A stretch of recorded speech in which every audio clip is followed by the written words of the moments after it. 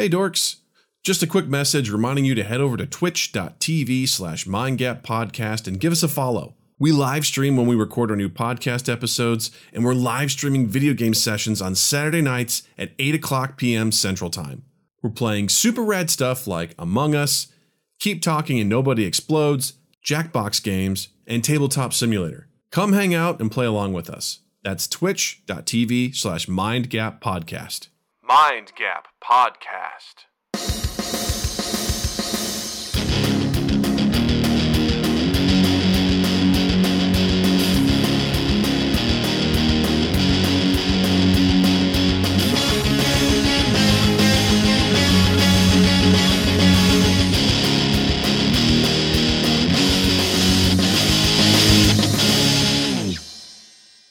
Hey everybody, welcome to Mind Gap Podcast. I'm Doug. I'm Justin. And joining us this week, all the way across the vast wastes of America to the Italy of the Midwest, is the wonderful human and talented musician, Austin Reno. Hey, gang. Hey, gang. Hey, gang. We're so excited to have Austin here. We got a lot of stuff to get into. But first things first, let's get some of this housekeeping shit out of the way. Number one, if you don't already, listen to us on Spotify. I almost said podcasts. Listen to us on podcasts. But Spotify specifically. Anywhere else you hear your podcast, but check us out on Spotify. Number two, join our Discord community. Do it. Join it. Be a part of it. Come hang out with us. Come play games with us. Come talk shit with us. Come post memes. Come talk about D&D. Whatever the hell you want. Come join our Discord community, the Mind Gap Discord community. We'd love to have you. Third, check out our merch on redbubble.com. Head on over there, support the podcast, get something cozy, get something cool, get your mugs, get your pillows, get your hoodies, get your blankies, get your backpacks, whatever you want. You can find it at redbubble.com. Just search for Mindcap. And last but not least, if you don't already know, we do a live stream video game stream every Saturday, 8 p.m. Central. At twitch.tv/mindgappodcast. I was robbed of the opportunity to play I Love You, Colonel Sanders, the finger-licking good dating simulator last Saturday for Valentine's Day. I got screwed because my upload speed was a whopping 400 kilobytes a second. And I had to Doug had himself primed and ready to go. You have no idea. I did something cool with the lights. I had a costume. It was a whole ordeal, and I was robbed of it. I'm debating whether I'm going to do it again this Saturday or if we're going to play Stick Fight the Game. But stay tuned. We'll let you know. That's this Saturday, 8 p.m. Central, twitch.tv/mindgappodcast. Woo! World record. We covered that. We're done. Austin, you, sir, are here, and we're happy to have you. I'm Welcome. happy to be here. I'm glad you're happy to be here. Thank you for having me. I'd love to just, I mentioned you're a musician at the top of the show. I'd love for you to give an opportunity to kind of plug whatever you got. We'll do it again at the other end. But like, if you want people to hear your music, follow you, where can they find you? Where can they hear you? Yeah, so everything is at Austin Reno, AUSTENRENO. All couple albums are on Spotify, Apple Music, everything. That's also, my social media. I've got a bunch of stuff on SoundCloud. If you search my name somewhere on something, you'll probably find something. And I encourage people to do that. Very cool. Search my name. I encourage you. Google me. Google me. I like it. I listened to your album today on YouTube, and I have to say, get ready for some compliments. It was really good, man. It was really, really good. I really enjoyed how diverse all your songs were. Like, it was as chill. It felt like just listening to some chill hop at times, and then there was something that was a little bluesy. There was something that was like a little hip hop. It was great. It was really, really good. I was very impressed.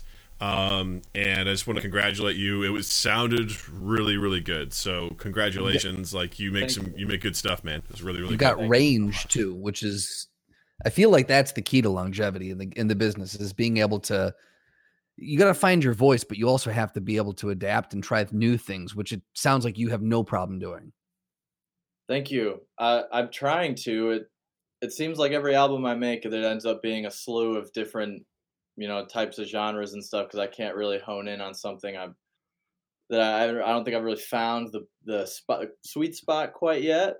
But and that could be a challenge all its own, but it makes for an interesting album listen, I suppose, if nothing else. I mean, if you can have an acoustic song and then it jumps into a uber pop song and then there's a rap song and blah blah blah. I mean, hopefully it keeps the listener's attention span honed in on the record anyway. So yeah, I was very impressed, and I wouldn't say I'm a music snob. I just have very specific interests. Justin knows this. Like, you're a snob. I'm not a snob. I was a dick growing up. I was a real dick growing up, where I was just Were like, you really? this isn't the genre I like. Beer. I was like, get that out of my face. But I have a much larger appreciation as I've gotten older for other things, where I can look at it and listen to something like, I don't like that, but I can really genuinely appreciate it. Like, it's not my cup of tea, but I'm like, it's impressive. Like, I can enjoy it. Versus like, something like last night we were like, I forget what we were looking for, but Justin pulled up one of my favorite bands, Goldfinger, and it was like the first couple drum beats. I was like, oh, I love this song. It's Goldfinger. He goes, how did you know that? I was like, that was my album growing up. Like, and I just went to this beautiful place where I was just like, yeah. Oh, I was. Pop punk is kind of like my heart and soul all the way through. Blink-182 and me too. Yeah, things like that. Like that's my jam. Just recently got turned on to what I learned was another Grand Rapids band, Hot Mulligan. Huge fan of those guys. Now just recently found them. They're from the UP. Oh, the UP. Like, I'm sorry, I failed. They're from the middle of the note. I think so. Now they like live everywhere. Mm-hmm. Those are my buddies, so I can talk about them, but like they live all over the place, but most of the original members are all the way up from the UP, like middle of nowhere. Mm-hmm. It's crazy. I can't remember. Yeah, I stumbled across their video, Equipped Sunglasses, and I fell in love with them immediately, and I bought that album, and I've listened to it like nonstop for months. It's like, so good, dude. It's so good. Like, I was just like, I mentioned it to Noah, and Noah was like, oh, Hot Mulligan. He's like, you know them? You like them? I'm like, yeah, I fucking love them. They're the best. Like, before Twitch got really anal, as they should have been, about playing music on streams, I would start the stream off with one of their songs with Equipped Sunglasses because I was a big fan. You can't play music. Like, what? I mean, here's the thing.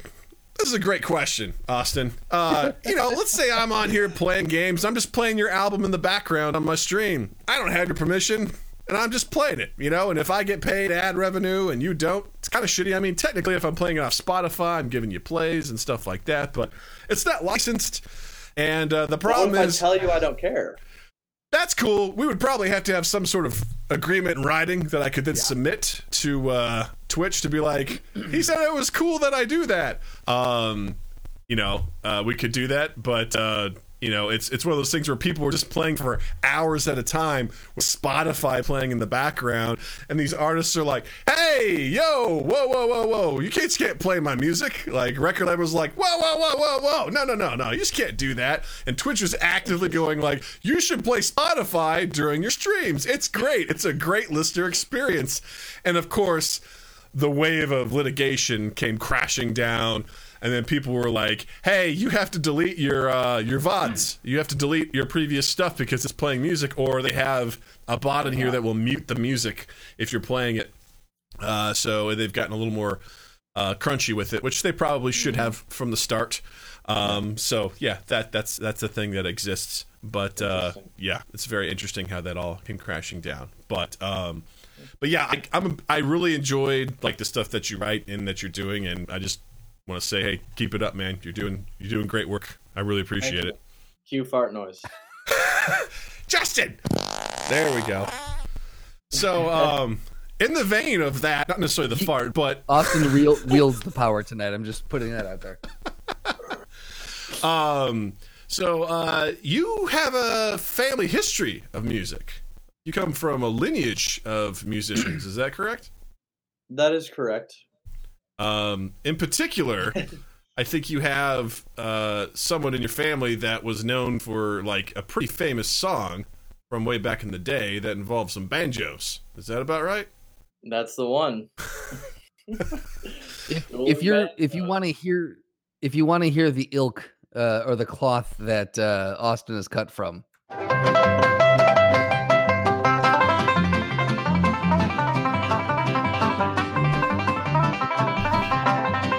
Wait for it.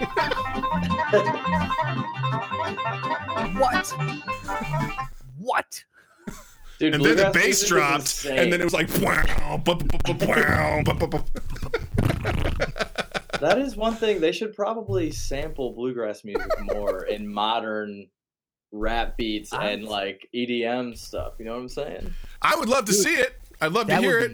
That would be awesome. Because Avicii imagine made that happen. Imagine syncing that Avicii up with did the it sick a little beat. bit. Like, that would be really, really cool. That would be Yeah. fucking awesome if someone would do that. Who Yeah. did it a little bit? Avicii did that like a little bit with those like Okay. two popular songs that "No Wake Me Up When It's All Over." Like they had like two songs where they had, or maybe they had more, but the two that were on the radio were kind of like had that like folky, bluegrassy like Totally. samples to them. But yeah, I think it'd be interesting to see somebody do that. Yeah, Yeah. I love kind of hearing those different things, you know, just how people can pull them in and work with them. I think that'd be really cool. So that was your grandfather, am I correct? Like, what's the story behind that song, behind the dueling banjos? So, a man named Arthur Smith was a colleague of my grandfather's. And so Don Reno and Arthur Smith together had Arthur Smith. I don't know as much about like his history. I don't know like all of my own family history, but Don Reno and Arthur Smith got together and wrote the song Feuding Banjos.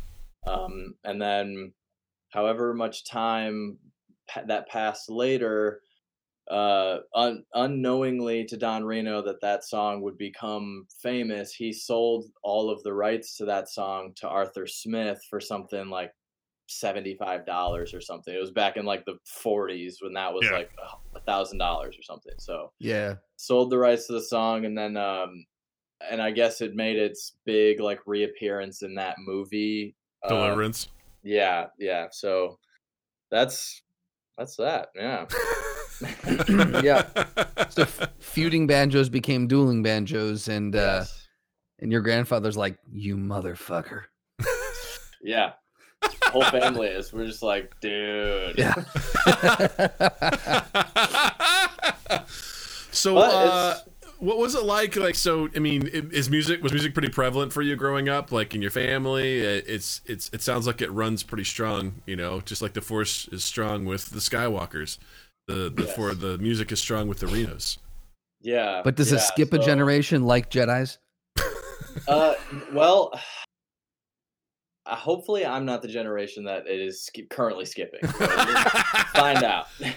But so on my mom's side, the reason why my mom and dad had initially met was because of music. And so my mom was a singer and a country singer, and her dad is actually in the Country Music Hall of Fame. So Whoa. my grandpa Jerry Schaefer was like a country musician. He was like the hometown hero, local guy, would like go down to Nashville and do records and stuff. And so music came from both sides, and it was all backwoods, country, bluegrass, like music like that. But so it came from both sides. So I mean, there was always music in the house and instruments in the house. And I mean, it's just kind of something that if you're in that environment, that's what you're going to learn how to do, like no matter what. So That's awesome. I love that. That's really cool. I grew up like my mom really wanted me to play the piano, which I enjoyed for a while, and then I kind of got into sports, but I always enjoyed playing music. I played trumpet in high school. I taught myself to play the guitar, a little bit of bass, a little bit of drums, but it was always a hobby. it wasn't something that I ever really truly understood. Like music theory is just, it's lost on me. I just be like, I'm like, I can play power chords and I just move them in certain patterns in certain, you know, ways, and that sounds good to me. Like I don't. Yep. If you're like, hey, we're in G sharp, I'm like, I don't know what that means, but I can do this. Wow, like that's how I know how to play. How I know how to play stuff, but I have no idea how that stuff works at all. I was lucky when we were in high school. I was in a band in high school as well, and I was this very same where I was like, I can do, you know, cowboy chords, and I can play rhythm guitar all day, but I don't know the ins and outs. But I was in a band with someone we've had on the podcast before, Bob Ballmeyer, and he is a music major. So he went, you know, music theory just came to him even at a young age. So I was lucky because I would always approach him. I'd be like, hey, how about this? Here's an idea I have. And he would just take it and run. And I'm like, perfect. I can feed you and you can make it a thing. No, straight up. That's the best. Cause like, I don't know anything about music theory either. Like I've got no clue. I know the basic chords on the guitar and stuff, and I can piddle around on a piano. I can play the drums, but I have no idea what any of it means with paradiddle. Right. People talk about that. So I have no idea. Mm-hmm. But I've got one of my best friends is a saxophone player, and he was like all throughout high school. He was, you know, the marching band leader and like all this stuff. Like kid's crazy, and we would make music together, and I would be like, "Yo, like I'm hearing this thing. It goes like da da da," and he would be like, "That doesn't make any sense." And I would like play it on the guitar, having no idea what the note was or like what the chord was, and he would be like, "Oh yeah, that's what this is, and this is like how you're supposed to use it, and this is what should go next, and blah blah blah." And it was like, having a friend who knows music theory is like 2 thumbs up. The best. It's the best. Did he play sax on your most recent album? Yeah, he did actually. Yeah, that was awesome. Ice Cubes in My Bourbon. Yeah. Yeah, I heard some saxophone there. I'm like, man, Austin is hitting everything in this. This is awesome. Yeah, I don't play saxophone, but shout out to Jake Bartell. That's my guy. That was awesome. That's so cool. Awesome.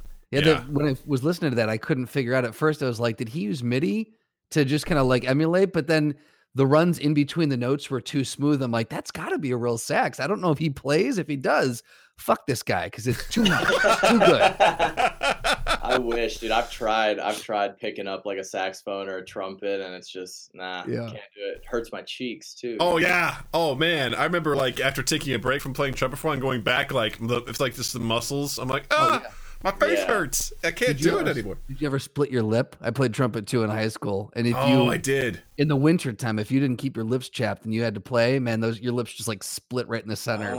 And I remember all the band kids had this like crazy special chapstick that they used. Yeah. What? And rubber mouthpieces when you're in marching band in the winter. Smart. Because we had kids who didn't use the rubber mouthpiece, and they would put their thing down, but their lip would come down with the trumpet, and we were like, gotta go see the nurse. A Christmas Story situation going on? That's exactly it. You know what's wild to me is one of the most filthy places in a school is the band room floor, because as people are playing, they just empty out their spit.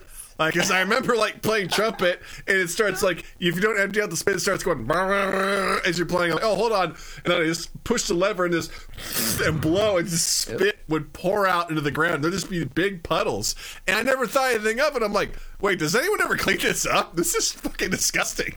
Ours was carpeted. Oh, what? What? Do you think there's special regulations for that now? Like, without a doubt. Like everybody has their own like individual attachment like cup that like there's like a biohazard. There's like a biohazard waste bin. On each row there's a trough that runs around the chairs, and it just drains out into the swimming pool. And the cafeteria where you go and get your fresh water, you know? This is flavored water. Oh, that brought me back. Just everyone's like, hearing the spit hit the ground. It's like, oh, God. It always had such a unique smell in that room. It did. It was very weird. It was a very weird smell. But back to music theory. I went to grad school for music business because I wanted to be a producer, and I quickly learned that I'm not good at that. But I remember one of the things that I took away was the instructor was like, the reason why music theory is so important is because you need to be able to speak the same language as everyone else. And when you told your story, Austin, about your friend, and you're like, there's this thing. He's like, I don't understand what you're doing. If people have the ability to be like, oh, I think it's in this key, and it goes like this, that people can come together and speak the same language very quickly. Whereas I'm like, they're like, hey, we're in this key. I'm like, I don't know what that means. Like that doesn't help. And that always intimidated me because I was like, I don't understand how this stuff works. So I was always terrified to jam with anybody because I'm like, I don't know what I'm doing. I just play stuff. No, I totally feel that, and that's a super like real fear when you don't know like music theory, things like that. Because I mean, I still get like that. Like if I'm at my dad's house and he's got buddies over and if they're picking, they call it when they jam, they're picking. when they're doing that, it's like they were like, all right, we're gonna do this. I'm just like, okay, I know like C, G, D, and like whatever, but. There's also, it's like when you go to like if you were going to be a studio musician, you were going to go to a studio, it's not like you have to have extensive music theory, but they have like, they'll basically just give you a chart and you need to know like what that chart means so you can play the music with the band. And it's like, that's kind of like how you said, it's the language of it and just like knowing how to speak in those, words. No, that makes sense. Because like, especially for like studio musicians, right? Because they're like, hey, I have this thing I want to do. Here's this sheet music. They're like, cool, I got it. And they can play it. And they know how to do it. Being a studio musician is probably one of the most terrifying jobs I can think of because you've got to be like, not only you got to be ready for anyone to walk through the door and be able to match their style, match their genre, match their like, just be so like pliable and ready to just be like just fit into whatever needs to happen. I cannot imagine a more high stress job. And if you're the one who fucks the take up, Well, and I think that like most of the people that walk through the door aren't like superstars, so it's gonna be people that saved up $2,000 to like get a record recorded, and they're just excited to like be in a studio and have somebody that's good on their record and stuff. But yeah, it's if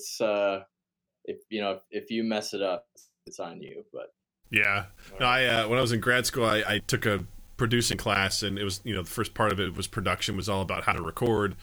And one of the guys, like, he was a touring musician with Cyndi Lauper and other stuff like that. Like he knew his shit inside and out, and he talked about how he was producing something for a band once, and it was like a speed metal, and this guy on the guitar kept fucking up his guitar solo, and this producer got so mad, he's like, give me the guitar, and he just did it. He just played it for him. He's like, there, did we get that? We're moving on. Like he played it for this guy. He played this guy's song for him. He's like, God damn it, let's just go. No, that happens.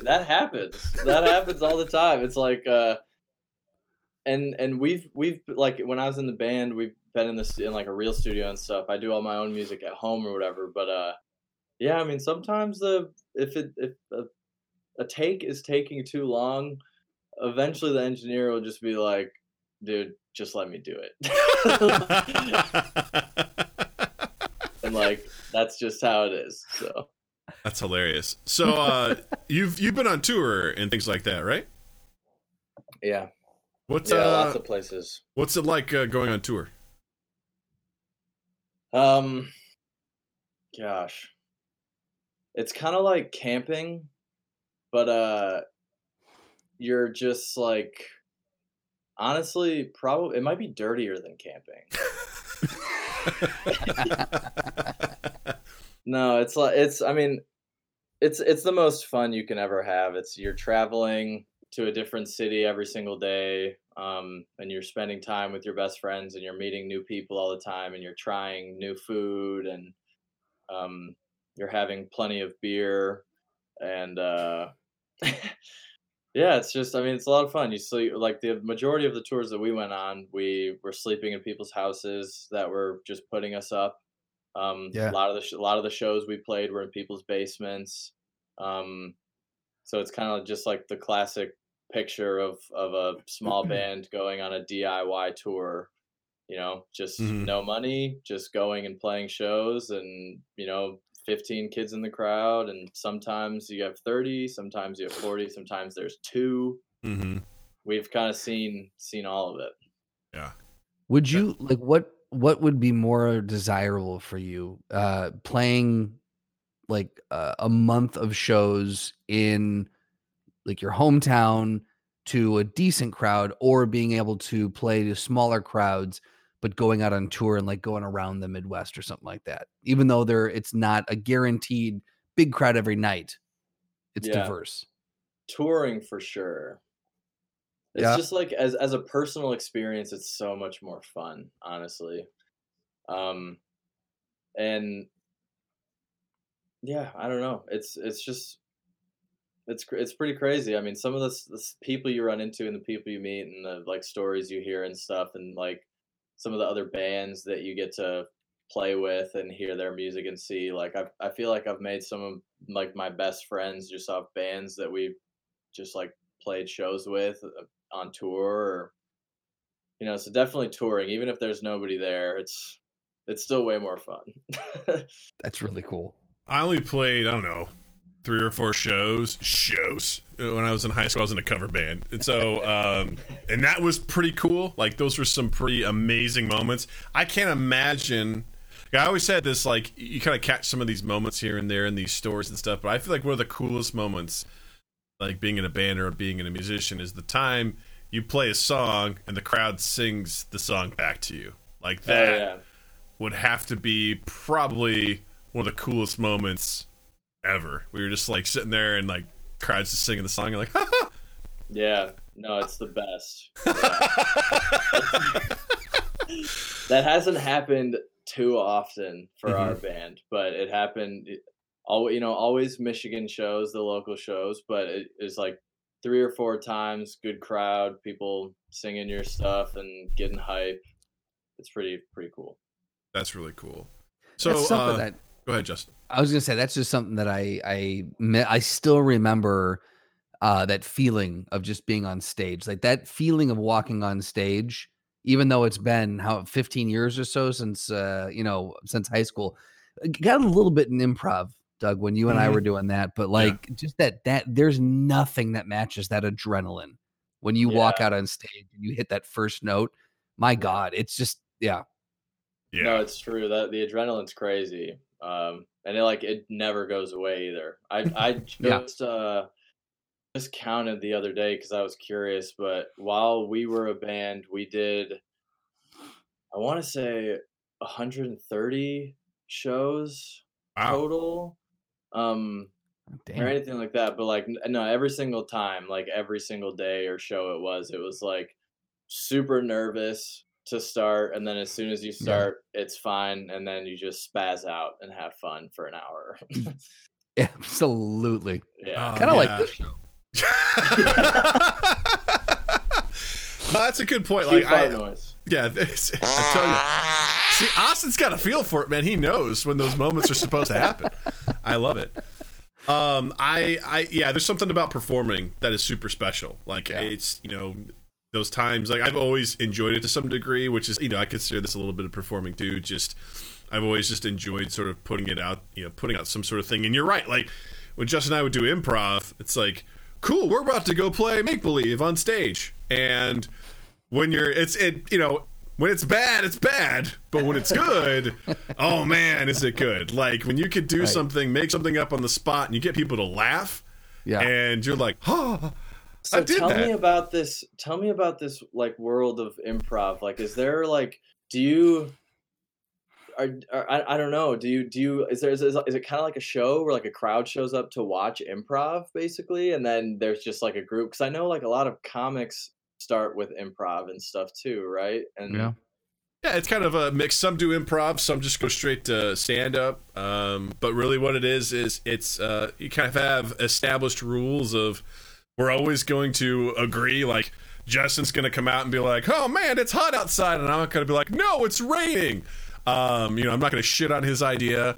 I'm going to acknowledge it and I'm going to build on it. And we're going to listen. And together, we're going to each give something as we're going in a scene. And no matter how wild or crazy it goes, we're going to keep doing it together. And hopefully it'll be funny. Doesn't necessarily have to be, but it's just a matter of trusting someone else to come out and just help you build something and be creative. And it's, for me, It's one of the most creative and freeing things to do, just to basically be like, I'm going to put an idea out there, no one's going to shut it down, like no matter what. And we played a lot of shitty improv shows because we were amateurs, but we had a couple that were real bangers. You know, we had some really good moments, and when those things are, when you're on fire and you're feeling it and the crowd's feeling it, you're like, holy shit, I see why people chase this dragon. I get it.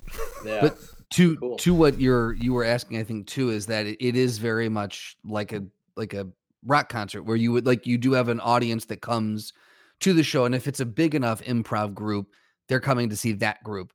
Stuff that Doug and I used to be in, it would be like a series of it'd be like a showcase of the bands where you've got like 4 or 5 bands that play that night.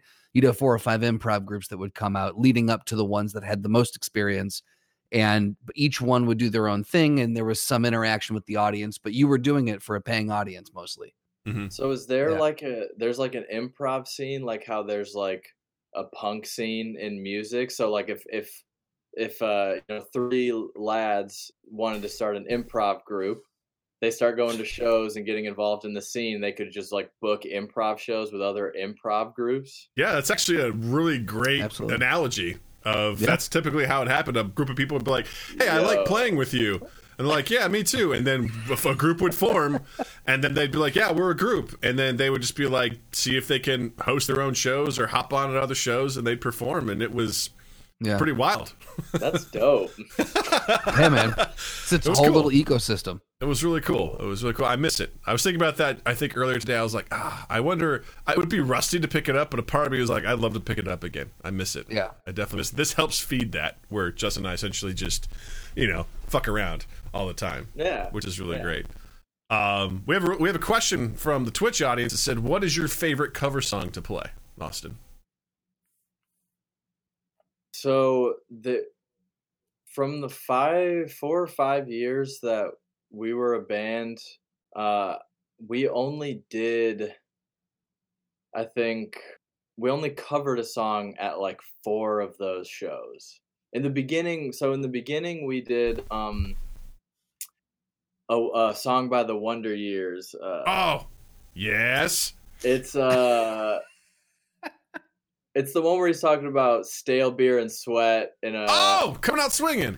Yeah, okay. So we played Came Out Swinging a few times. We played Dreams by Fleetwood Mac one time in Chicago, and that was terrible. We never did it again. But at Bloodfest in Michigan, our whole promo for this festival that we were running with, we even got a cameo from Bam Margera to promote it. Ooh.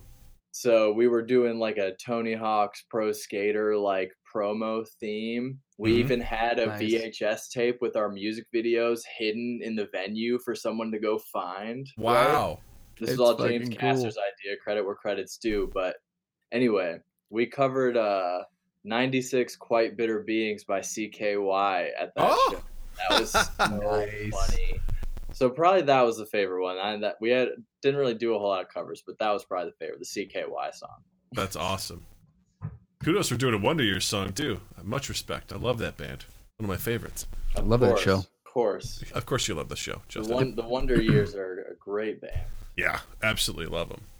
I kind of hopped on when The Greatest Generation, that was when I hopped in. I really like that record a lot. I went to see Yellow Card at the House of Blues in Chicago, and the Wonder Years were opening for them, and I immediately was like, what's this? And they played Washington Square Park, and the place went nuts, and I was like, oh, cool. And then I did the same thing, like the Greatest Generation came out, and that album like just floored me. Like, still one of my favorite albums of all time. Absolutely incredible. And that I was like, this guy, Soupy Campbell sings to my soul in every way, shape, or form. And then I went to the Bat catalog, which was just full of great stuff too. I was like, yeah, that's a phenomenal band. One of my favorites. Another, like you said, to the Bat catalog. To the Bat catalog. To the Bat catalog. Another really amazing artist, Rebecca Black. I'm not sure if you're familiar with her, but guys, yeah, right. 0.7 seconds. That's all we can do. Rebecca Black. I was ready to start dancing in here. Oh Oh, I'm sorry. You were ready to start dancing? It's Friday, gotta get down on Friday. Yeah, you're welcome. Yeah. You know that's- I got to clip Cue more than fart just noise. 0.7 seconds of that. You remember that song from 10 years ago? That was a massive hit that everyone loved. It was that song was fun, Doug. Fun.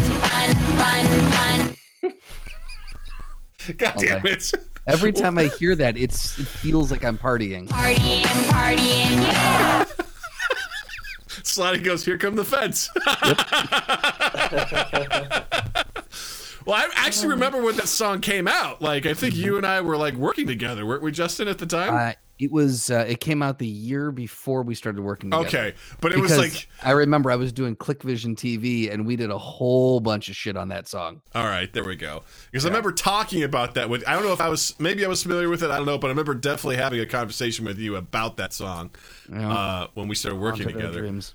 But that song, massive thing. It happened, and then just recently, as a 10-year anniversary, Rebecca Black came out with a remix of this. So funny.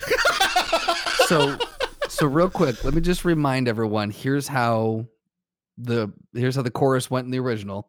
It's Friday, gotta get down on Friday. Here's how the remix sounds. Now I'm gonna say this: I did not compress that at all. I did not alter the audio at all. That is the actual song, and it is Nightmare Fuel. Well, and in the music video, she's performing it like it's normal. Like she's not like a shrunken person, like edited to be tiny or anything. She's just like a normal human who's just like got a chipmunk voice. Yeah. I watched it for the first time last night, and I was like, all right, I'm open to seeing what this is. And I'm like, this is just pitch shifted. Like, what is this? Like, it's faster. And she has got ridiculous outfit on with nails, and it sounds like she's like, hey, it was bad 10 years ago. It's just as bad now, and I'm just going to have fun with it. That's kind of like my happy take on it, my positive take on it. She's like, Oh man, this is a meme. I'm a meme. There's memes in this video. Like, whatever. Then 303 appears in the moon like that, like the bear in the Big Blue House character, just like floating up in the sky. Yeah. It's So unsettling. funny. To say the least. I truly hope that she did this as a joke. Now I didn't think of it in that way, Doug, where like she's got the meme heads in the video, and so maybe she was doing it like as a tongue-in-cheek thing, like this is a meme, we got memes in the video. That's a really good take, and I'm really hoping, because there's a part of me that's fearful that she went, I'm gonna make this song better, and here's what it sounds like.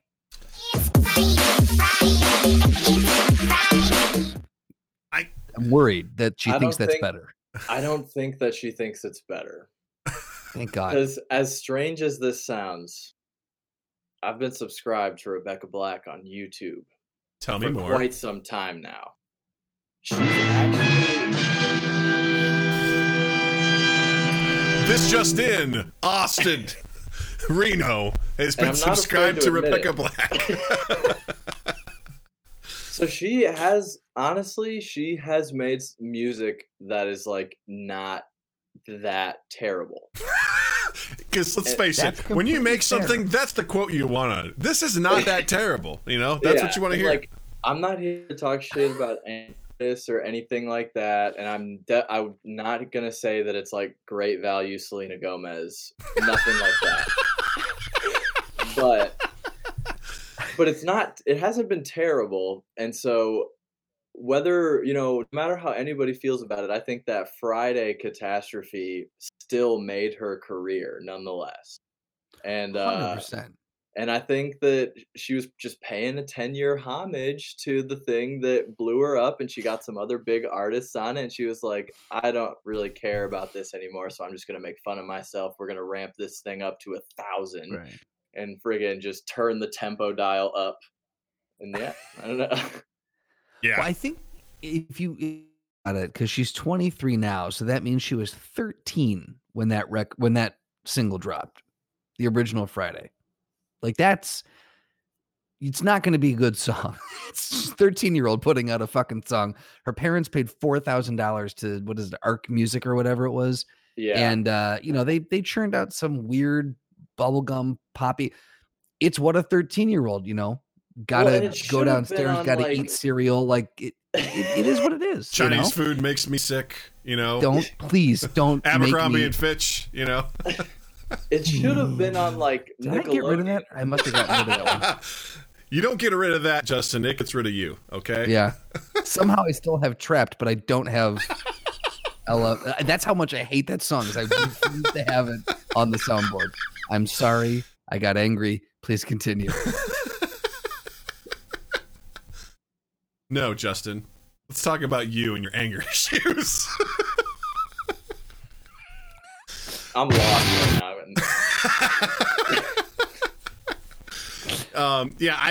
You make a good point. A 13-year-old. I mean, let's face it.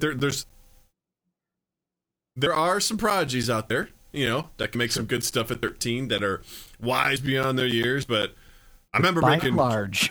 I remember me trying to make music when I was, 15 or 16. Not good.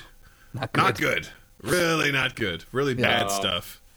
So, like, for you to say no, or Austin, that at 23, like, she's putting out music that's more decent or more listenable, that doesn't surprise me. And I'm happy for her if that's the case. Because she caught enough shit when she was 13 years old. Yeah, by At the like time, she kids had the that were most older hated than YouTube her video. too. Right. And that was the thing. I was like, they should have put this out on friggin' Toon Disney or like something like Playhouse Disney or something, because they they didn't put it anywhere but on YouTube. And so and then from there it was just like whatever she was in, like 7th grade or whatever, all of the high school kids were just decided to shit on her. Well, they chummed the water is what it was, and they went, here you go, internet. Yeah, have at it.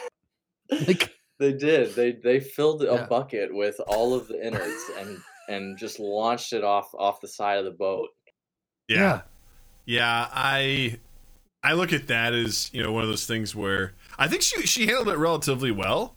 Yeah. I think she, like, the money that she earned, I think she donated to her school, and like she was like, I think she fully owned that. Like, this is just a thing that I did, and I'm okay with it. People obviously were shitting all over it, but it's like, what are you gonna do? It's a shitty song. Oh well. Fully agree with that, Austin. What's that? Blame the parents. Of course. I'm sure the parents did that. There was nothing our daughter there was nothing altruistic about that. They were like, this is going to be our cash cow. Yeah, 100%. I don't know. I kind of look at it as something like maybe she's like, I think it'd be fun to make a music video. It's like, we've got $4,000. Let's do it. And they just sort of like maybe went full throttle. Let me put this out there. If Natalie wanted to do something like that, I feel like, and correct me if I'm wrong, but I feel like you love your daughter enough to be like, Natalie, I love you. This is dog shit. Let's work on this so you put out something quality. I'd be like, listen, there's only one place we're going to get to film this, and that's 2 East 8th Productions, okay? We're going to do this right, okay? We're going to do this right. We're going to have Uncle Justin and Uncle Drew come by, and we're going to film this. We're going to do this the right way. And I'm going to be in it. That's in my writer. She's like, I don't know what you're talking about. What writer? I'm like, it's in my writer. You're going to be the guy. There was a guy in Rebecca Black's music video who had like a 10-second rap verse and like sitting in the car or whatever. You're going to be that guy. Yeah. Well, that's the thing, too, is like, I'm willing to bet she and I could do better. I would say that's a chance. The gauntlet's been thrown down. I feel like, with Austin as our producer, and I've got 2 East 8th doing the music video, I think we can make something pretty hot, man. We can do this. I think we can make it happen. I fully agree with this. Yeah. We could do it better right now. Natalie, get up. We're doing this. Wake up, kid. We're writing a song. On Twitch. She's 5, by the way.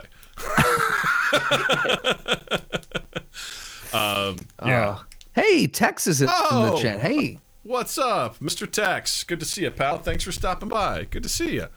But yeah, I commend her. A wild Tex appears. A wild Tex appears. Everyone's like, oh shit, it's Tex.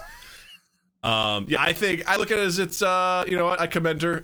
For there's a lot of things where people kind of capitulate under the virality of of what falls upon. And I always feel like she's kind of like, what are you gonna do? She shrugged it off, no big deal. She moved on, and then as a way to kind of be like, 10 years since I did this. Here you go. Right. Here's another thing. Look, it got her into a Katy Perry music video. Like it did serve its purpose to kind of. Yeah, that's right. She it opened the door. She got in. For however big or small she is at this point, the door got open. So it served its purpose. Yeah. So kudos to her. It's an unfortunate door to walk through, but it did. Sure. It was a door. It's all right. Yeah. Yeah. Yeah. I guess that's a good question. Would you rather? Here we go. Would you rather? We got a question for the podcast from Tex. Let's say you get your own name brand of chips. What flavor are they? They will be mass produced. Good question. What flavor? Question.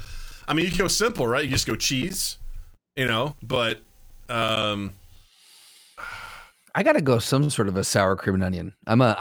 If it's the ultimate all time is Dorito Cool Ranch. But if it's not that, it's some sort of a sour cream and onion. I mean, Justin, we're not in 7th grade anymore, all right? I think we can graduate past Cool Ranch chips. He said, let's say you get your own name brand of chips. What flavor are they? They will be mass-produced. Buffalo. 100%. Buffalo? Like water. That's spicy, would you say water? His would be pepper spray and CS gas. It's a bag you can rip open when your guests won't leave.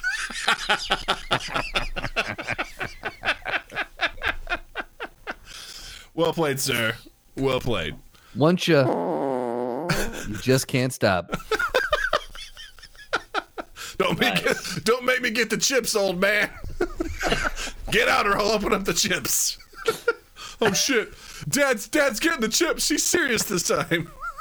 Tuna fish. Tuna fish. Tuna fish flavored Lay's. Oh my god. Oddly enough, they smell like Fritos when you open them up. Because all Fritos. I prefer my Miracle Whip Lay's. Oh wow. Lay's presents Lay's presents microwave trout. Broccoli and hard-boiled eggs. Oh god! I was gonna say like scrambled eggs would be pretty good. Scrambled eggs flavored chips. Oh, full English flavored. It tastes like a plate of refried beans and sausage. And, haggis. Some haggis flavored chips. That'll do it. That'll get it going. Vitamin water. All right. So, question for you, Austin. Yeah. Would you rather have an opportunity like Rebecca Black, where whatever you create will be seen and heard by many, but maybe not enjoyed by many, but there's money at the end of that rainbow, versus grinding it out, doing the good work that you're doing, but potentially seeing that your stuff may not be heard or appreciated on such a mass scale? What would you rather do? Sell out in a heartbeat. Sell in a heartbeat? Why? Yeah. Because that answer came real quick. I've been on the sellout train. Been working on it for years. Toot motherfucker. I'm working towards selling out. Just have to wait until I can. Mm-hmm. But yeah, no, sell out in a heartbeat. Because at that point, I mean, that's just nothing but resources. I don't care what anybody says. If you at the end of the day, you want to have something that you're proud of. At this point, I'm 25. I've made a lot of stuff that I'm proud of. I'll make some shit that I'm not proud of, get a fat paycheck, have a way cooler studio, way nicer house, way better all this stuff, and then make some kick-ass tunes and content down the road. Sell out in a heartbeat. Easy. I respect that, yeah, I think that makes that I'm pondering it. It might not be a popular opinion, but I would sell out. I really would. I feel like That's a lot of, but that's I think that's a good business model in the sense that a lot of bands, like, look at John Mayer. His first 2-3 albums were like super sugar pop. They were just like teeny, but like he pulled his audience in through mainstream, which a lot of critics were like, all right. And then once he got his audience, he did the John Mayer trio and went, all right, now let me melt your faces off and show you what I can do. And so now I'm playing with went the the Grateful route. Dead, you know? Exactly right. He can. So that is a very viable route to go. I think you're right. Yeah. But at the same time, I don't necessarily think that like every I don't think selling out means you have to have a Rebecca Black type of situation, because I don't think that those John Mayer songs are bad. I think that's still good music. You know what I mean? Agreed. Yeah. so, But I mean- it's very, very mainstream pop, though. Yes, correct. And I mean, at some point, if you want to do something as a career, you're gonna have to make smart business choices. You can you can make great music and be a broke musician forever, or you can be a smart musician and make business choices in order to further your chances of actually having a career in something that you want to end up doing, as opposed to it just being a hobby. So That's a good point. I think I've heard some stuff like from movie directors too, right? I've heard, I think, who was it? Soderbergh, maybe was the one, or I can't remember.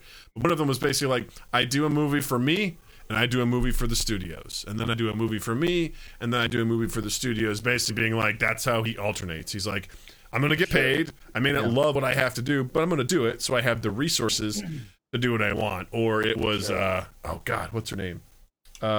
Glenn Close was like, yeah, I'll do Guardians of the Galaxy. I'll be in that movie. I'll get paid an assload of money, and then I'll do whatever I want. After that, and you know B.O.B. who did that with that song with Haley Williams, the Airplane song. Yeah. So he is the most underrated artist in my opinion ever, because he has been in like a rock band and stuff and done all of these awesome music projects, all the while releasing like the Airplane song and stuff like that. So I mean, like, it's just a balance. I mean, he finds something that you like to do and you're good at, but then also find how you're gonna, succeed in your career path and give you those opportunities to continue doing what you want to do. And sometimes that can catapult into something else, like Sugar Ray, a band that was known for their heavier music earlier on in their career, then came out with some very pop-friendly content. There you go, exactly. And they literally released an album called 1459, acknowledging that, like, our 15 minutes of fame is running out. And, Mark McGrath parlayed that into being a, like, reporter, entertainment stuff. Like, they were able to be like, we understand what this is. We're going to take advantage of it, and we're going to go on and do other things. And, I don't think there's anything necessarily wrong with that. Tex said something interesting. He says, be careful what you sell. It cannot be bought back again. I can make a mountain of regrets. I live at the top of that hill. Jesus.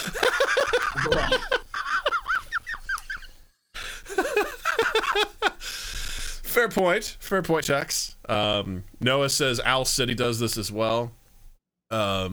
It's I think there's a combination for it, and I think there's nothing wrong with making something that's commercially viable. I remember in college, this person had this insufferable idea that there were bands out there who, once they were kind of on the cusp of like making it, would break up and then start new bands because they just refused to like sell out. And I was like, I mean, hey, to each their own, but yes, okay. I mean, that seems so That's so backwards. That's a pretty radical sort of artistic viewpoint that, you're just, the purest core of it is like, we're here to make music, we're not here to make money. I'm like, all right, I mean, I guess. Now see, you can take that And shove it. Right, exactly. Next topic. You can take that and you can look at it the opposite way too, because someone that filmmakers that Drew and I look up to, the Duplass brothers, they have very much they've even said, like, we've been approached to do like Marvel movies and movies of that size, of like from different movie houses, and we've turned them down every time because we could spend 2 years or 3 years doing that one movie, or in 1 year of our time we can churn out 3 movies, so Yeah. 3 years for one movie, or 1 year for 3 movies, or 7 movies, or however like basically if we do what we want to do, we can move more nimbly and we get to maintain control over what it is. And Mhm. one could argue that the Duplass brothers are successful. They've made a career, a living where they're supporting their families, and they've got moderate fame, and they're, at the end of the day, they can say to their kids, I'm happy with pretty much everything I've put out there. But they may never hit that astronomical level of success that people look at. So, for someone like that, though, they were able to find happiness in not selling out and not doing the bigger thing. Sure. Yeah. And it's like I think that I don't even really see it as like, how I see it is, at the end of the day, the most important and fun thing that I could be doing with my time is making music, right? So Absolutely right. and to me, a version of selling out would be like making ringtones, or like something like that. Like like it's a career type of thing, to where if I could put out the music that I'm proud of and that I want to, that's great. But if I could have a career making ringtones, I would probably do it, because it just means I get to play around with music equipment all day either way, so There's definitely a correlation between using the same skills to do what you love, maybe just not doing what you love. Like, it's in the ballpark, right? It's the same sport. Like, Right. you Yeah. get to make music, maybe not the music you want to make, but you still Right. get to make it, and that funds your ability to make the music that you want to make. Like, that's better than being like, hey, go sell some copiers, and then when you're done, go make music. Like, that's I think it depends on the person, though. true. Like, I I think think it that does not too, everyone's, yeah. some people may see that as hell and just be like, I am caught in absolute hell, using the thing that you can do, and almost doing the thing that you want to do, but not quite. Like, that might be, just look at Rudy. No, yeah. Doug, we're not bringing up Rudy. look at Rudy. We're not bringing up that movie. Do you want to bring up Rudy again? We'll talk about it for the 60th time if you want. No, that's Austin, okay. do you like the movie Rudy starring Sean Austin? It's been a I think- hot second, to be honest with you. Yeah. It's been a hot second since I've seen Rudy. Yeah. It's not a Is good it- movie. It's the one with the dude from Lord of the Rings, right? That's right. It stars Samwise Gamgee. You're right. That's right. Also from Stranger Things. Yes. R.I.P. But, yeah, Rudy's a frequent topic on this show about how it's flawed logic and it's not a good movie, but that's cool. But And, I do, and after a recent viewing of it, also really creepy. Really creepy. Like, back in the day, I was like, here's a guy who's got dedication, but upon rewatching it now, I'm like, this guy is obsessed and in not a good way. Because I tell you who this guy's not. He's not Michael Jordan. He does not have the talent to be this obsessed about something he's barely okay at. Like, it's, Yeah, because he was bad at football, right? yeah, he had more heart than anybody, but he didn't have the skill. And I was like, you're doing the wrong thing, pal. Do something you're good at. what we should have seen. Give up. We should have seen. Austin gets it. Finally, someone gets it. Fuck him. I don't know. We should. I would have loved to have seen him just make a career out of being a ringer for high school football, What do you because he mean? was short enough, so like he could just be like recruited by high schools, and What? on that He level was he the could just Hobbit, wasn't he? whomp. Yeah, I think. Yeah, He's a teeny guy. yeah. He was only like 2'4", so he could whomp on high school fields. He can whomp. We have an interesting recommendation in the chat here. Justin, do you want to play the song that goes along with me disliking things? Stuff is stupid, stuff is dumb. Doug hates stuff. So that's Yo. that's a song that Justin wrote for me because I get very opinionated about a lot of things, and usually it's things I don't like. So whenever that comes up, he plays that song. That was And, fire, Justin.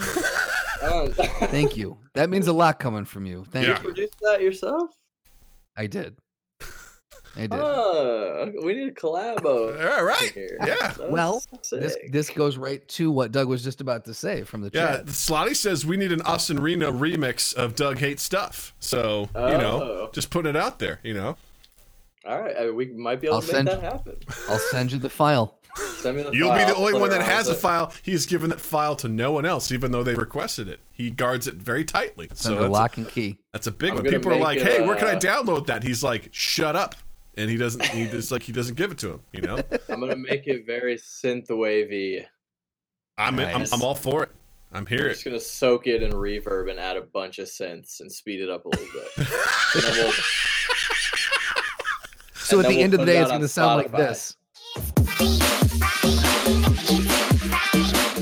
Yep. Yeah. I can hear it already. Yeah. Noah says Tune Mail. Yeah, this is basically Tune Mail, right? We send you something to spruce up. Yeah, basically, yeah. Yeah. Oh, that's yeah. Ah, Yeah. Yeah. Yeah. Good stuff. Good stuff. Forgot about Tune Mail. What is Tune Mail for those who don't know? It's a business I started that you go to the tunemailco.com and you choose a genre template you want, you click on it, you upload your own lyrics, and perfect for birthdays, anniversaries, holidays in general. Mhm. Other And then, celebratory then days. you check out, you pay me $30, and within 5 to 10 business days, you get a personalized 30 to 45-second song in your inbox with the lyrics that you write. That's awesome. That's really I cool. like it.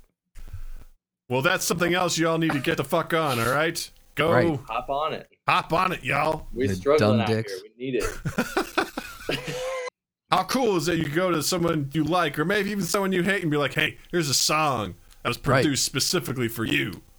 Right. I encourage the hate songs, actually. I think it'd be funny. People sending diss tracks around to everybody. Just Right? Yeah. But you just do it to the tune of like Mad World. It's very somber, just piano. It's like, everywhere I see your face, your Yeah. stupid fucking face, and I just wanna punch it to the floor. I don't know. I'm not good at this. All right, I'm not good. That wasn't bad. Oh yeah. I thought it was kind of nice.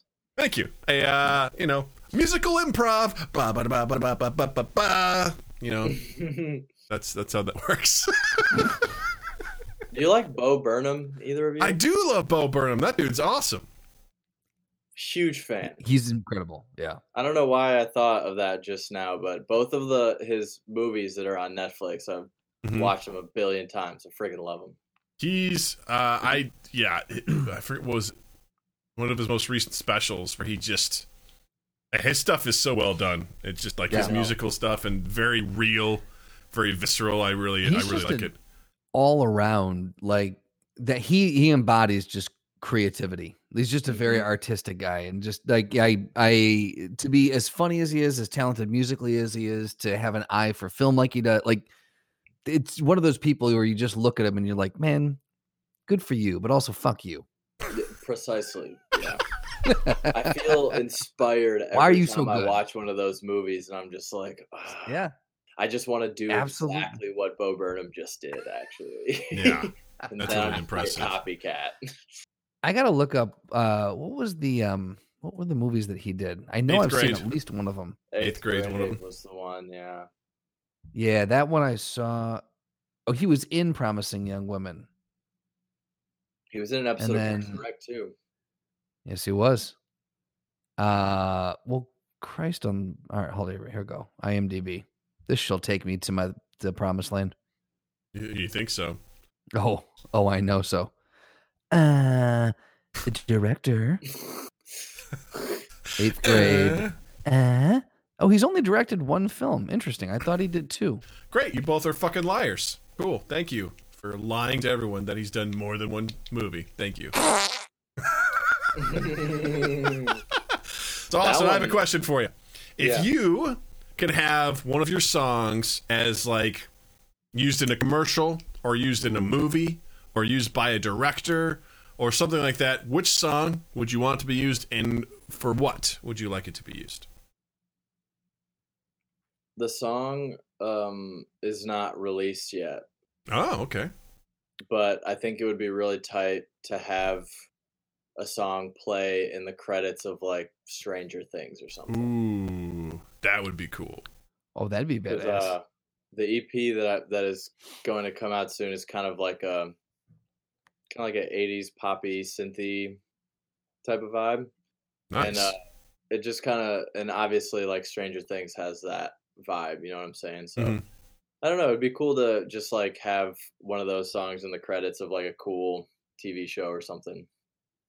Yeah, I dabbled in music supervision for a minute. I was a music supervisor in indie film, a couple indie projects and things like that. And one of my favorite things to do is to find music and put it in scenes. Like that's like my absolute favorite thing to do. I'm an instructional designer as my day job, and part of the thing that I do is I make content.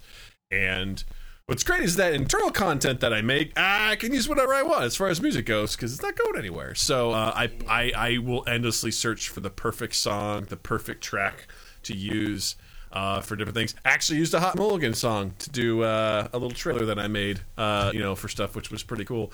And I'm constantly, like, when I hear music, I'm constantly thinking about, where would this fit in visually with something, or where... would this be a commercial? Would this be like a pivotal scene in a movie? Would it be like opening credits, end credits? Like, what would the music video look like? And I'm just constantly thinking about how that stuff applies and how cool it would be to be like, oh shit, this is like that pivotal scene and like where the athlete is just like getting pumped up and he's like training, and then my song is playing in the background while he's doing that. Or this moment where the two main characters are falling in love and your love song's playing in the background, and it's like then it swells and they kiss. You're like, that's my shit. Woo! Like to have like those pivotal moments, I think would be really, really cool. When you're Yeah. writing a song, do you see the music video as you're writing it? Like, do you have an idea, or not even the music video specifically, but like, do you just get imagery in your head when you're writing a song? Like the story that the song is telling, are you seeing it play out from a visual standpoint? Sometimes, and I mean probably more often than I pay attention to. Sometimes if I'm writing a song, I can kind of like, I can definitely see the imagery of where I feel like the song would be taking place. Like I just did one that felt a lot like standing on the street corner in a city while it's snowing. Nice. So that was like kind of visually what that felt like.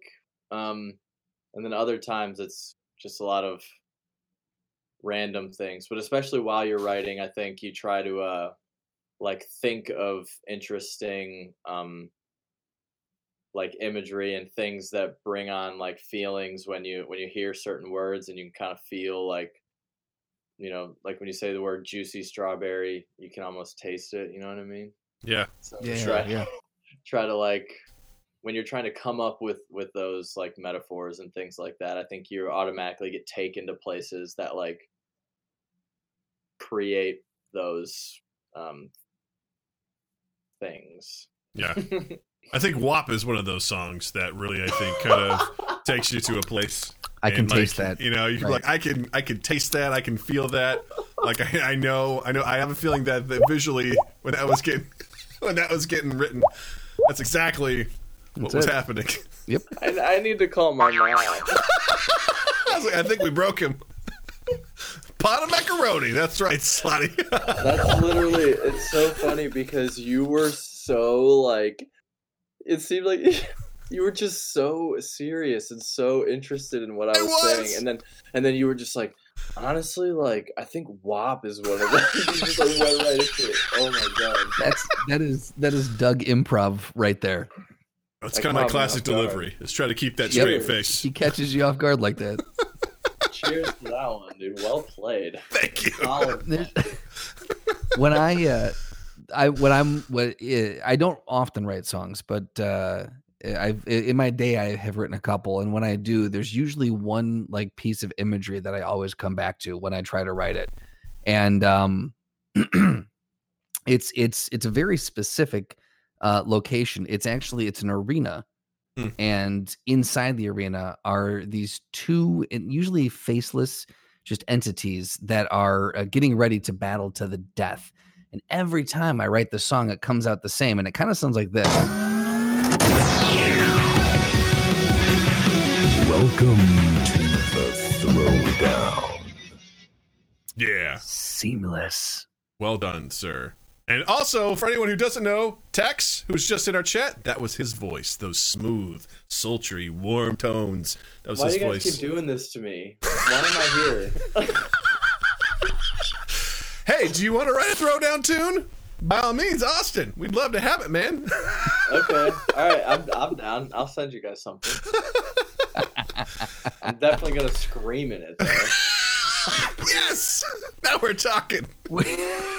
You know what we need? We need an intro to the segment that we keep trying to come up with that we call The Minute. Oh. And I would love it if the intro to The Minute was longer than a minute. I think that to me would be endlessly amusing. Well, I'll write something for your Rudy segment. How Oh, about yes! Because that is bound to come up again.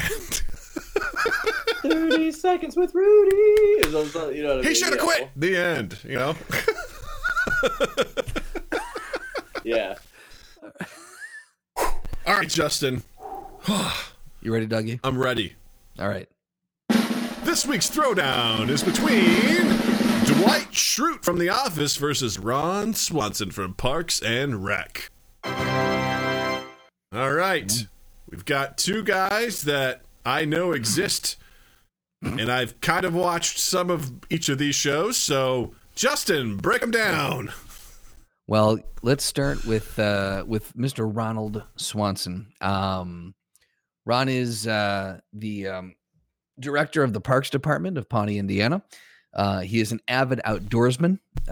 He also leads the Pawnee Rangers. He is very adept at weaponry and survival skills, lives in the woods, has a few cabins, hunts, fishes, can drink most people under the table. What else? Never been He hungover. he eats like no other. He drinks like no other. He fucks like no other. He's Ron Swanson. These are facts. These are facts, yes. One time ordered all the eggs and bacon you have, and then pulled the guy back and said, "I'm afraid you misheard what I said. I'm afraid you heard give me a lot of eggs and bacon, and what I said was give me all the eggs and bacon you have," and then proceeded to eat it. Dwight Schrute. Actually, Austin, do you want to give the bio for Mr. Schrute? Take a crack at it. Dwight Schrute is a paper salesman. He's a farmer, small town family farmer, sells beets. He's also would claim to be quite the outdoorsman, a survivalist, has all kinds of lists for apocalyptic events, who would have to eat who in that apocalyptic event. Has shelters. He's got a spud gun under his desk. He drives a Trans Am. He is dangerous, but also kind of sweet. I love that. He's dangerous, but kind of sweet. Not unlike John Wayne Gacy. Ends up being a black belt at the end of things. Finally got his black belt after wasting a bunch of time and money. But it's essentially a children's black belt, but a black belt nonetheless. He also has his own currency. Schrute bucks were around That's for a true. bit. I know That's that true. part. I contributed. Yes. Ron Thank you, has Doug. an unknown amount of gold buried in many, many places. By all counts, an astronomical amount of money. Yeah, like an endless supply. It sounds like. Right. Yeah. I mean, he bought 51% of Lagavulin Distillery. Right. It's true. A dull moment does say, he goes, "I think the biggest obstacle is going to be getting Ron to care enough about being part of this fight." Because What do you think would get Ron riled up enough to fight Dwight? Like, Dwight would have to say something that would instigate this. if Dwight unknowingly swapped out his steak for beets, that would be enough. Ooh. He'd be like, no, that's a beet steak. Support local beet farmers. I'm sorry, son. What did you say? Beets. Beets are the future. Yeah, or Beets of the future. what's that? So there was the other Ron that was around for a little while. Who was what's that dude's name? Sam Elliott. Oh. Sam Elliott. Yep. Yeah, Well, so Sam Elliott. anything vegetarian, he's like, as long as you guys are open to communal living, and I love the play off those two. I love those two. Oh. Ron I feel Swanson like- would kick Dwight's ass. So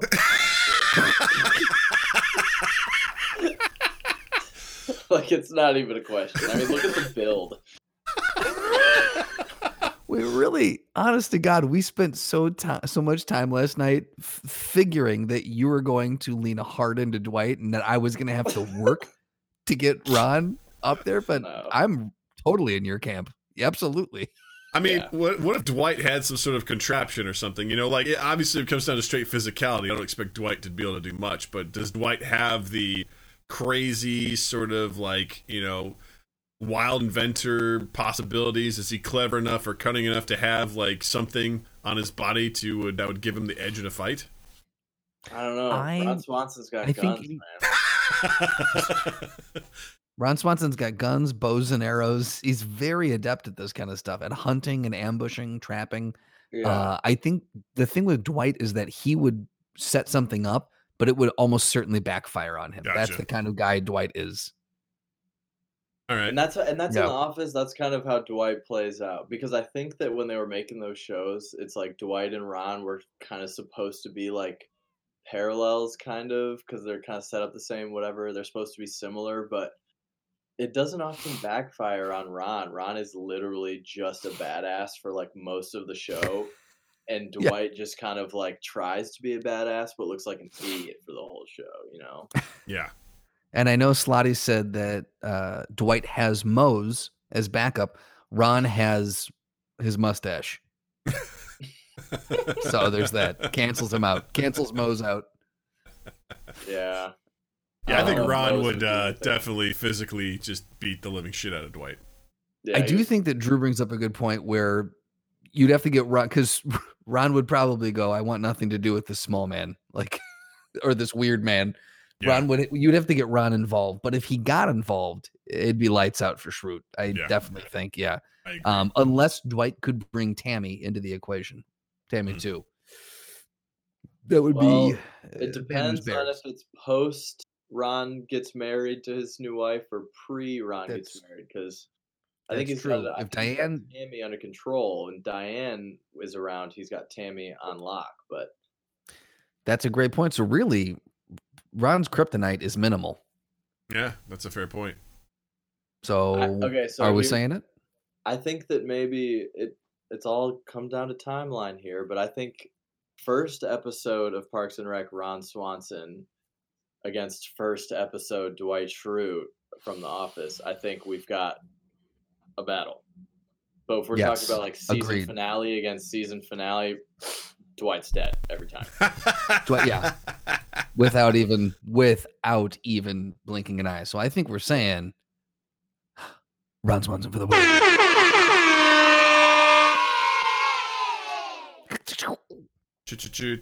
Choo-choo-choo-choo-choo-choo. Well done. Is what happens to Dwight after Ron murders him. Yeah, because your body voids all of the bowels when you die. Yeah, Correct. Yeah, it's true. Because that's how that works. It's true. Ah, wow. So, Austin, we did it. We made it through this. You were a trooper. We were so happy you were here. This has been an absolute delight. Thank you so much for hanging out with us. Thank you guys for having me. It's been a pleasure, to say the least.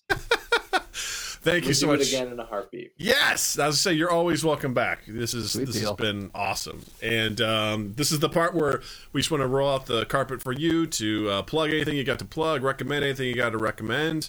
The floor is yours, my friend. All right. Well, as said before, everybody can follow me at Austin Reno on all social media and stuff. Got a bunch of music all over the internet and on the streaming platforms. New EP's probably going to be out sometime in the summer. Poppy stuff. I've been watching a lot of Forged in Fire lately. So they make knives. It's like a knife making competition show. Cool. Also always watch Survivor. Attack on Titan is great. Nice. All right. Cool. Correct me if I'm wrong. Didn't Forged in Fire also do an episode where one of them made Mjolnir? I beg your pardon? Mjolnir? The Thor's hammer? Didn't they have an episode where they forged Thor's hammer? I couldn't I say. saw some show do that, but I thought maybe it was that one. I don't recall them making Thor's hammer, but Okay. I'll have to do my research on that. Some Yeah. show did it. I know Thanks, that. I thanks know for killing the watched vibe. Thanks for killing the vibe, Justin. well, no, Hey, do Doug. some research, do some research and get back to me and Doug, and Yeah, why don't you fax us your response in the next 72 hours, and we'll double check and we'll make sure it's all cool. we'll put a pin in that. Yeah, we'll put a pin in that. We'll come back to it later. Justin, what do you got to recommend? Hold on. I'm researching now. I don't have Fine, time. For this. I'll go. I'm super late to the game on this, but you all should check out The Last Dance on Netflix. It's the documentary about Michael Jordan and the Bulls. It is phenomenal. It is so good. I'm not a huge sports person. I'm not a huge basketball person. I do remember the Bulls as I was growing up, and it is an amazing show that really provides some insight into Michael Jordan, and you realize how different a human being he is than anyone else. Just not only just what he can do, but his mentality is something I will never comprehend because I don't understand that level of competitive nature. And what this guy was able to do, the drive he was willing to, and able to create for himself to be great, is just something I'll never understand. I'll never quite get. But at the same time, I feel inspired when I watch the show. I'm like, man, if I even had just like a tenth of what Michael Jordan has, I wonder where I would get. I wonder what I could do if I could just cling on to just a little bit of that.